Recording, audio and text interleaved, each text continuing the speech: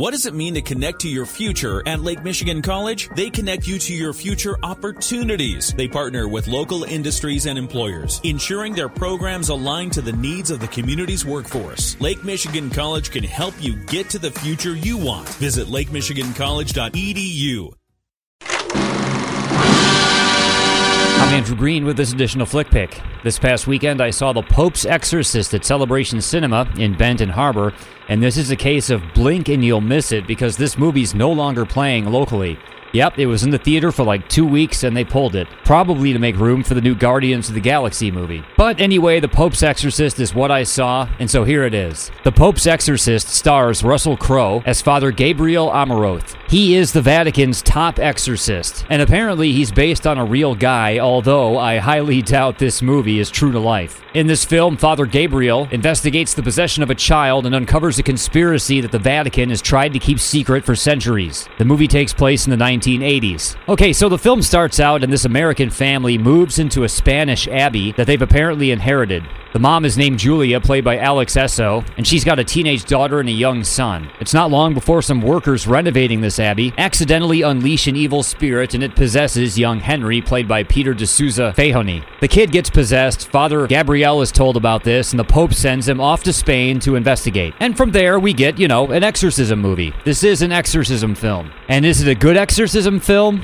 Well, no, not really, actually. This movie's not that good, although there are a few good things about it. I'll tell you that I liked Russell Crowe in the picture. His Father Gabriel's a good character. He rides around on a motorcycle, he takes drinks from a flask, he's always cracking jokes. This guy has apparently exorcised dozens of demons in his Vatican career, and he also has to deal with these, stuffy anti-exorcism Vatican officials that we meet during this investigation scene. Like, Father Gabriel is called to the Vatican, and he's interviewed by this insulting, snobby, and snottish young priest who thinks this whole exorcism thing is no longer needed. These smart-aleck young Vatican officials believe that, in fact, evil doesn't really exist, and so they want to force Father Gabriel out. But thankfully, the Pope knows better. Yes, he's a character in this movie, although it's not John Paul, or at least they don't call him that. It's the Pope who personally sends Father Gabriel off to Spain to investigate this kid being possessed. The movie does do a little with, Vatican conspiracy theory stuff, similar to, I guess, the Da Vinci Code, but it doesn't go deep into it. And Father Gabriel arrives to try to exorcise this demon from this kid. But here's the thing, this demon is going to be the biggest challenge he ever faced. Yes, it's a strong demon, and this movie goes into an entire lore about how there used to be 200 archangels or something who were banished by God from heaven and who fell to earth to live underground, and every so often when they escape, they possess somebody.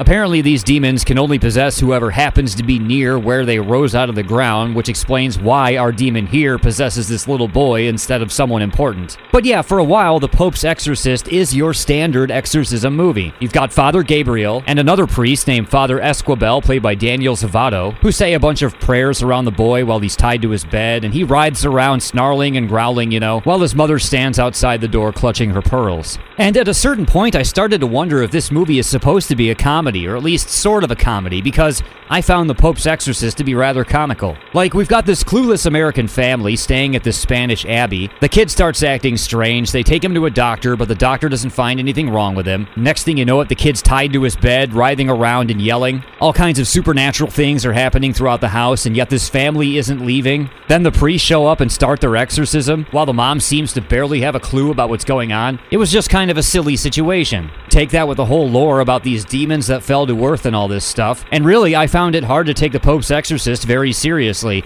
It's not a scary exorcism movie, okay?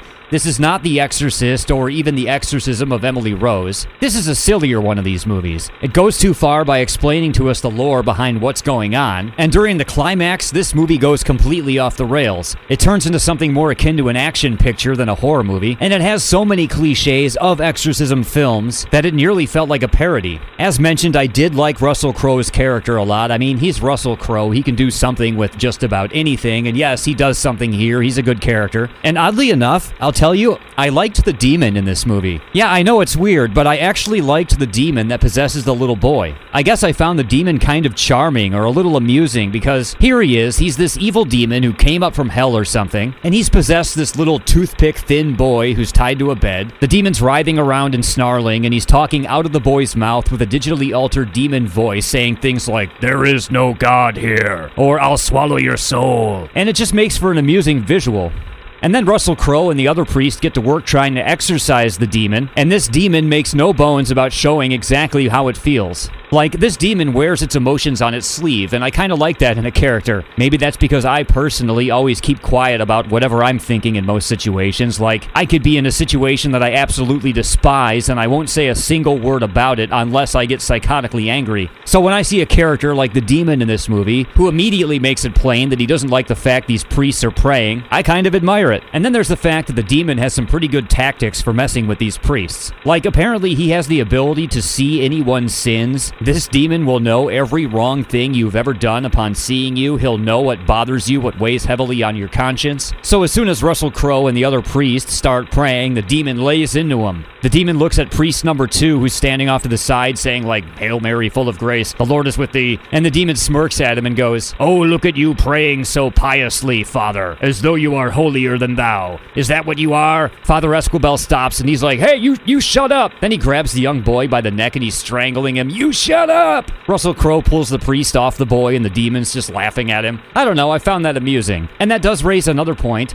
These two priests are not very well prepared for exorcising this demon. I mean, Russell Crowe here is supposed to be the Vatican's top exorcist, and even he lets the demon get under his skin. Haven't either of these guys ever seen an exorcism movie? Look, the thing to understand about these situations is, if you're called in to perform an exorcism, the demon is going to say to you exactly what it needs to bother you, and you have to ignore it. But even Russell Crowe gets psyched out by the thing at one point in this movie. I'm just saying, he's not really the greatest exorcist. They should have got Ed and Lorraine Warren from The Conjuring. Lorraine would never let this demon psych her out. But anyway, I would like to note that The Pope's Exorcist was directed by Julius Avery, who directed Overlord, which was one of the best movies of 2018. That movie is awesome. So I have to say I'm a little disappointed that his next effort was this. I mean, I've seen Overlord, that movie is amazing. And he followed it up with The Pope's Exorcist? This is at best a mediocre exorcism movie, and I'm not even sure if it's trying to be scary.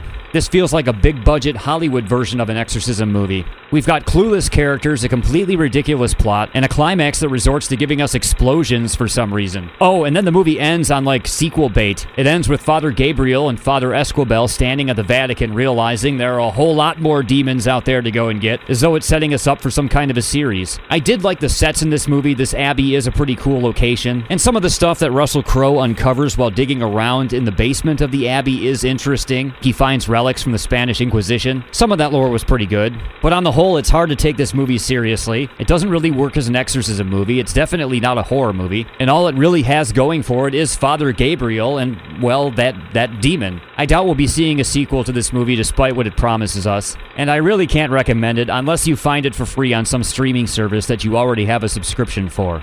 The Pope's Exorcist is nothing to write home about. I give it a 2 out of 5 for this edition of Flick Pick.